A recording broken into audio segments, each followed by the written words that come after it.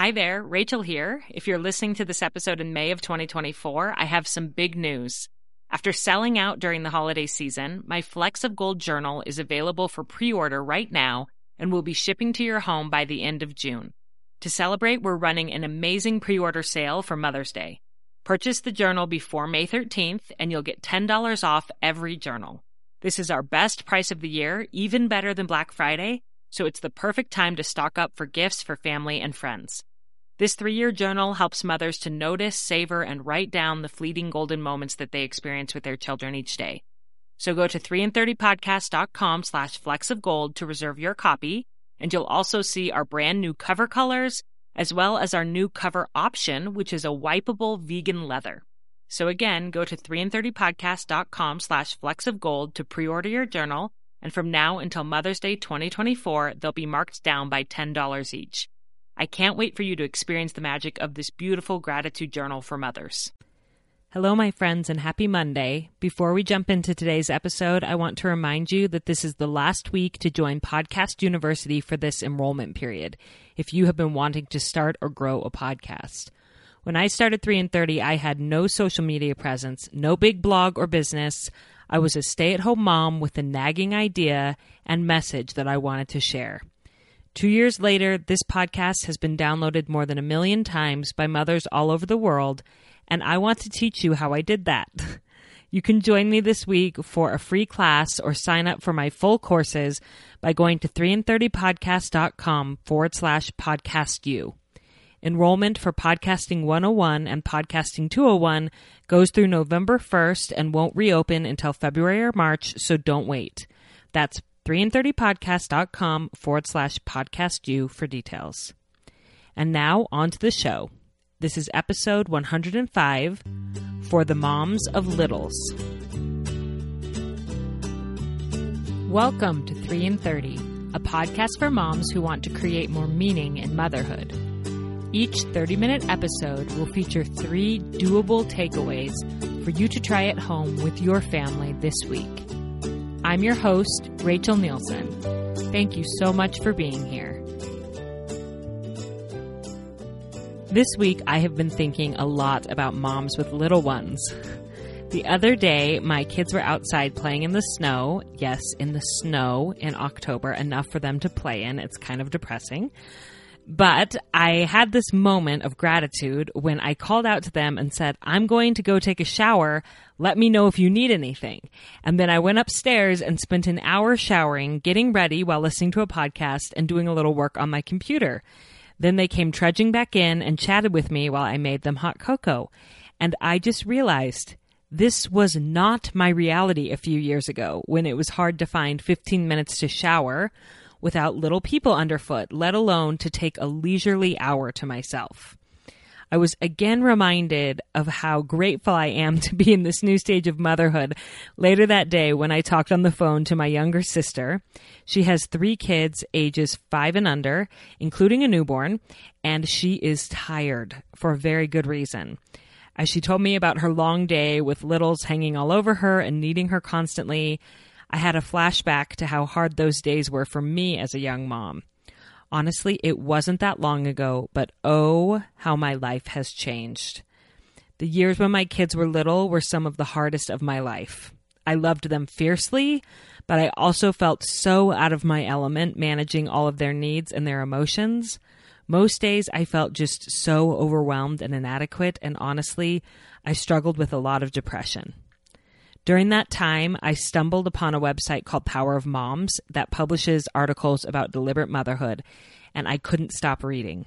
I felt so understood, uplifted, and known as I read the words of these other moms who were doing their best every day and learning so many lessons along the way. And when I saw at the top of the website that they were looking for article submissions, I knew I needed to write something. And so I spent the next 5 years writing articles for Power of Moms while my little kids napped or after they were in bed. I've always loved to write, but I think it was an extra gift to my soul during those exhausting years because it gave me an outlet for my gifts, and it also gave me a way to process all that I was learning about motherhood and myself and try to put it into words. As I wrote about the tools and the wisdom that I was gaining, It helped me to recognize that maybe I was doing a little better than I thought I was. Over those 5 years, I became more and more involved with Power of Moms. Eventually, I became their main content editor, and that is where I recorded my very first podcasts as a guest on their show, Power of Moms Radio. I loved that experience so much, and a little nagging dream started growing in my heart. What if I started my own podcast? I told this story in one of my recent Declutter Your Motherhood workshops when a woman asked me, "How did you find your calling in life?" She said, "I want to invest in myself in a hobby or a side gig or a passion, but it's just not clear to me what I should do." And I told her, it wasn't clear to me either. It's not like one day I woke up and thought, I bet I would love podcasting about motherhood. I told her that I just sort of followed the breadcrumbs of my interests. I knew that I loved writing. So when I saw that opportunity with Power of Moms, I gave it a try. And turns out I liked it, so I invested a little more and then a little more. It took me over 6 years to uncover what I do believe is my calling, and it all started with submitting just one article to a website about motherhood. So today, in honor of you mamas who are in the trenches with young ones at home, instead of offering 3 takeaways, I'm going to read 3 articles that I wrote for Power of Moms when I was navigating those hard and beautiful years with littles.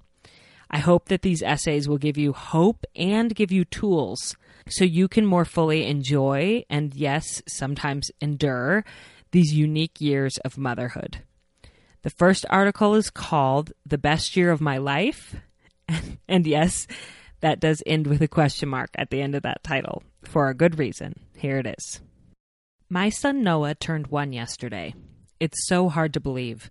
A friend of mine had a baby a few days before Noah was born, and she recently wrote on Facebook that this has been the best year of her life, hands down. I thought about her sentiment and wondered if I could echo it. I wasn't sure that I could. This year has been overwhelmingly good, but it has also been overwhelmingly challenging. Although I've always known that I wouldn't be a perfect mother, honestly, who is?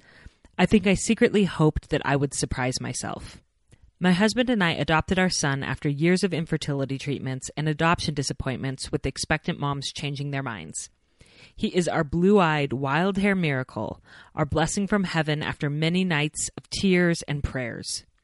Before he was born, I started to believe that after such a fight to become a mother, I would surely be an enlightened, wise, infinitely patient mama from day one. I wasn't at all. And reconciling the disparity between the mother that I hoped I would be and the mother that I actually am was humbling and painful at times, but it has ultimately been an invaluable journey of growth. During the first 6 months of Noah's life, he rarely stopped crying. Those colicky days were long and very, very difficult. My rational mind knew that these months would end, that I should be more patient and positive in the meantime, but I often held my bawling baby in my arms and bawled myself. I felt jealous when I heard that my friends' babies took long naps and sat contentedly in their swings, watching their mamas work on projects. I felt guilty when people who knew of our long wait for Noah would say to me, "I bet you are just loving every single minute of this." Because truthfully, I wasn't. There was so much of the experience of new motherhood that I loved, but I didn't love the hours of screaming and the feelings of inadequacy, isolation, and exhaustion. Did that make me ungrateful? Did it make me an awful mom? As Noah got older, he got quite a bit happier, but I still struggled. I loved being a mom, but I didn't always love being a stay-at-home mom. I thought I was prepared to give up my career as a high school English teacher, but I found that I missed my students, I missed my colleagues, and I missed feeling competent at the end of every day.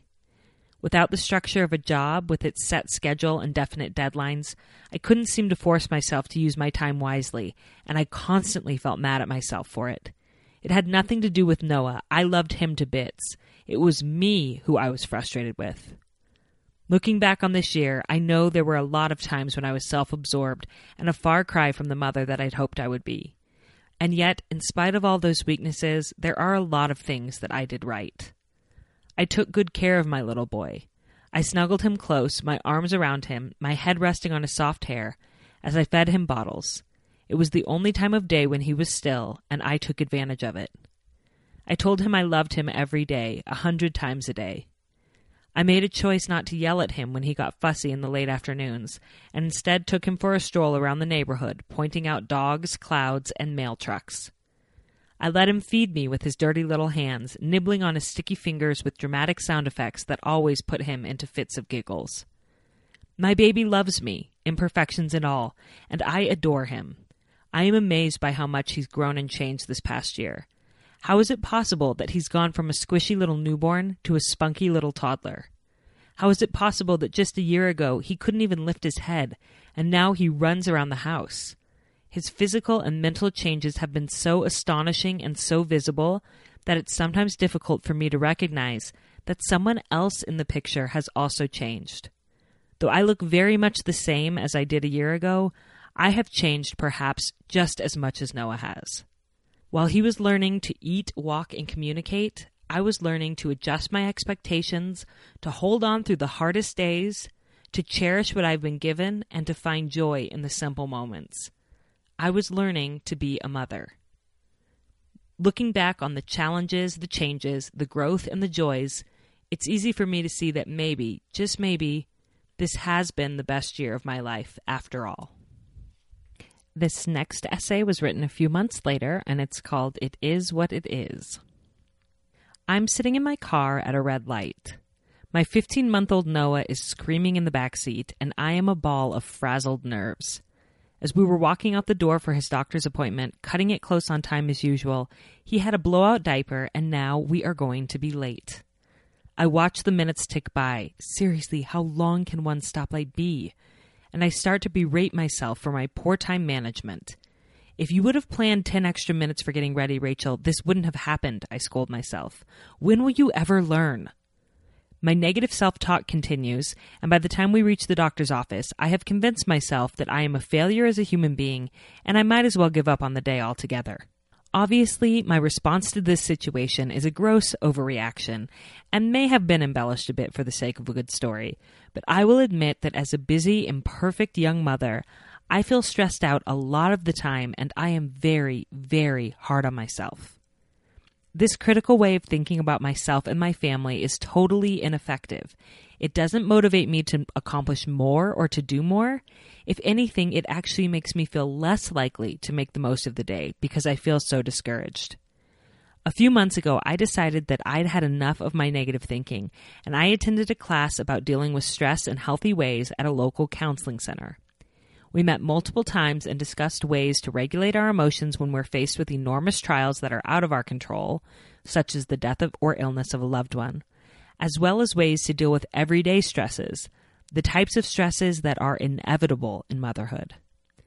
The most effective strategy that I learned from this class is the use of coping statements when I'm in the midst of a frustrating moment. Coping statements are short, pithy sentences that remind me to focus on the now instead of the past, accept the situation for what it is, and be kind to myself when I make mistakes. My favorite coping statement is, "It is what it is." It has become a sort of mantra for my life because it applies in so many circumstances. Sometimes situations that are out of my control, such as when my son doesn't take a good nap and is unbearably grumpy, and sometimes situations that are the result of my own mistakes, such as when I forgot to pay our rent when we were on vacation and we incurred a late fee. It is what it is. Life is not perfect and I am not perfect, and that's just the way it's always going to be. This simple 5-word sentence has made a noticeable difference in my daily stress and happiness levels. Now when I'm running late to an appointment because of a blowout diaper or some other unexpected calamity, I take a deep breath and repeat my mantra. It is what it is, and no amount of stressing, worrying, and guilting myself is going to change the situation now. I will face whatever consequences result, and I can apply what I've learned from this experience in the future. But for right now, I am going to choose to let it go. Other coping statements that have helped me when I've made a mistake or I'm going through something difficult include, "What's done is done," "This too shall pass," "The present is the only moment I have control over," "I am a human and humans make mistakes," "This isn't my fault," "I did the best I could in that moment." And when I'm struggling with perfectionism, I remember, "Done is better than perfect," Something is better than nothing, and will this even matter in 10 years? Through the use of coping statements, I've learned to accept myself and my life, imperfections and all, and as a result, I'm generally a much happier, more positive person than I was a few short months ago. Are these essays helpful? I hope that you are applying them to your own individual situations. And here is my third and final, which was written a couple of years later. It's called How My Son's Routine Chart Helps Me Be a Better Mom. This morning I found myself lying face down on the wet sidewalk leading up to my front door. No, I hadn't slipped on the dewy grass while going to get the mail or been attacked by a neighborhood mugger. I was down on the concrete on purpose, peering into the garden with my 4-year-old son Noah. We were both on our stomachs, our faces inches from one another, and we were watching in awe as a slimy slug crept its way across a leaf. Rewind 15 minutes earlier, and you would have seen a very different scene. I was in the zone, bustling around the house, picking up stray toys, responding to emails, and mentally running over the day's tasks and activities. Noah approached me with his morning responsibilities chart and said, "I've done my jobs, Mom. Now all that's left before my screen time is our special time. Do you want to go outside and look for worms?" Inwardly, I cringed. This was not a good time for me. I was in the midst of a burst of productivity, the baby was napping, and I had a million things to get done that morning. But the chart dictated special time, and my son was looking at me with big, hopeful eyes. So I pushed the mental to-do list aside and told myself, "Come on, Rachel, you can give Noah 15 minutes of your time." This is why I love my son's routine chart. I love it because it holds me accountable for the things that are important to me as a mother, the things that would probably get lost in the midst of the urgent to-dos and daily craziness of motherhood if they weren't included in our simple close the flaps chart. I once took a personality profile that described me as a perpetual. Someone who doesn't feel natural breaks in my day, forgets to eat if I'm in the midst of a project, and has a hard time turning off when I get going on something. I find it difficult to prioritize my long-term values over the short-term satisfaction of checking something off my to-do list. This is a trait I combat every day, especially as a mother, because I want the people in my life to know that they are more important to me than the projects I am working on. In the book Essentialism, author Greg McKeown recommends that people like me design a routine that enshrines the essential. This is what Noah and I have done with this simple morning responsibilities chart, and it has made a huge difference in my ability to prioritize what's truly important over what's immediately visible or seemingly urgent. First, it's important to me that my son eats a healthy breakfast, but he wants to skip straight to playing and I want to skip straight to working. When we're both hustling around in the morning, he creating an elaborate train track and I sorting a huge stack of laundry, it's easy to scarf a granola bar and call it good. But now that breakfast is classified as an important event with a flap to close on his routines chart, Noah and I both take it more seriously. I might even cook up some scrambled eggs, and we might share a good conversation at the table before jumping into our day's work. Second, it's important to me that my son gets dressed for the day, and that I do as well. But so often when I get busy with work around the house, it can be 1 p.m. before we're out of our pajamas. Obviously, an occasional pajama day is completely fine, but it was becoming a daily norm for us there for a while, and the chart has helped to reverse that trend. Third, it's important to me that my son learns to work and contribute to the family, but it's often much easier for me to do the chores myself. When we decided to include make your bed and empty the dishwasher in his routine, I was forced to teach him how to do those jobs, even though it took time and effort on my part. I had to endure lots of whining and tears as he was learning, but he now runs into his room and makes his bed without complaint, and he actually enjoys listening to music while he sorts silverware and climbs up on the counter to put away the dishes. Fourth, it's important to me that my son spends daily one-on-one time playing with me.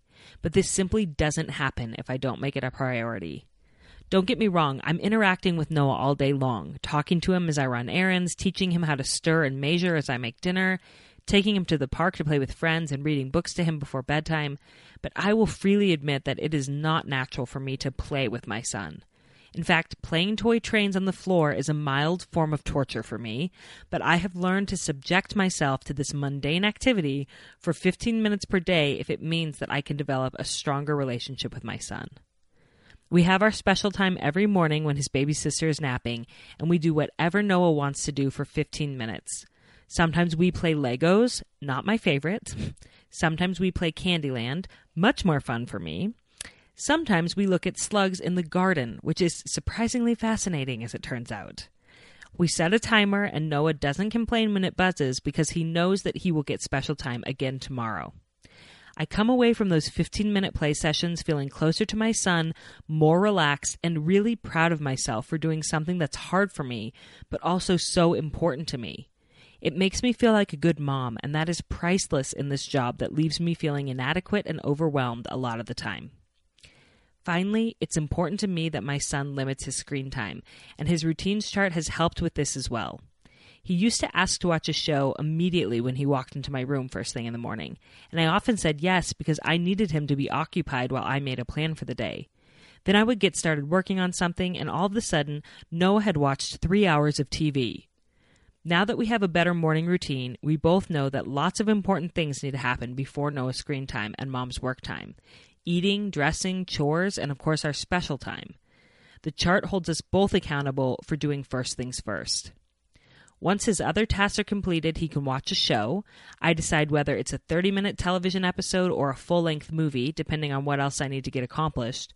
And once the screen time flap is closed, we are done for the day. Noah knows this, and now that he's used to the idea, he doesn't whine and beg for more shows as the day goes on. And hallelujah for less whining. Our simple morning chart has really transformed and enriched my motherhood experience as it has forced me to slow down and make time for the things in my day that truly matter long term. In the beginning, it definitely took a few weeks for my free-spirited and stubborn little boy to get used to it, but I just kept reinforcing the routine, and he now enjoys knowing the schedule almost as much as I do. I know that the tasks that are included on Noah's responsibility chart will change as he gets older, as will the format, because I know he's not going to be closing flaps when he's a teenager. But I really hope that I continue to design routines that enshrine the essential in our home, not so much because it holds my children accountable, but because it holds me accountable for prioritizing the things that matter most to me as their mother. I hope you got some ahas as I read those 3 articles that I wrote many years ago now. And if you want to read them or see the pictures, as well as read any of my other Power of Moms articles, there is a link in the show notes. As I told you, most of my articles were written when I was in the midst of hands-on young motherhood, so there might be some other essays that you would find useful if you're in that stage of parenting right now. So check out those links in the show notes. And my challenge for you this week is this. Choose one thing from those articles that you want to start applying to your life this week. Whether that's noticing the ways that you are growing into motherhood with each passing day and year, or it's writing out and using a few coping statements when you're feeling stressed or overwhelmed, or it's making a simple routines chart which enshrines your daily essentials with your little kids. Just choose one thing and start. And I have to tell you, I have been reminded of many things that I want to get back to doing. I was way more scheduled and organized and on top of things when I was a young mom, and I would like to bring some of that stuff back in to parenting my kids that are slightly older. So we're going to get a routines chart again. Wherever you're at emotionally in motherhood right now, I know you can do this. And believe me, you are doing much, much better than you think you are. When I look back and read those articles, I think, Rachel, you should have given yourself a break. You were doing so well. But I couldn't see that at the time. And I hope that you will take those words and that advice from me and apply it and realize you really are doing a good job. Before we end, don't forget that this is the last week of our annual 3 in 30 birthday celebration, and I would love to see you sharing your own 3 takeaways on social media with the hashtag My3in30. I'll be choosing a few lucky winners who participate to receive a care package from me at the end of the month, or I guess rather at the beginning of next month. So if you haven't shared yet, I hope that you will. Go to 3in30podcast.com/birthday for all of the details on participating in that. As always, I love you. I really do. And wherever you are in the world, please know that I am rooting for you, and I hope you have a great week with your family.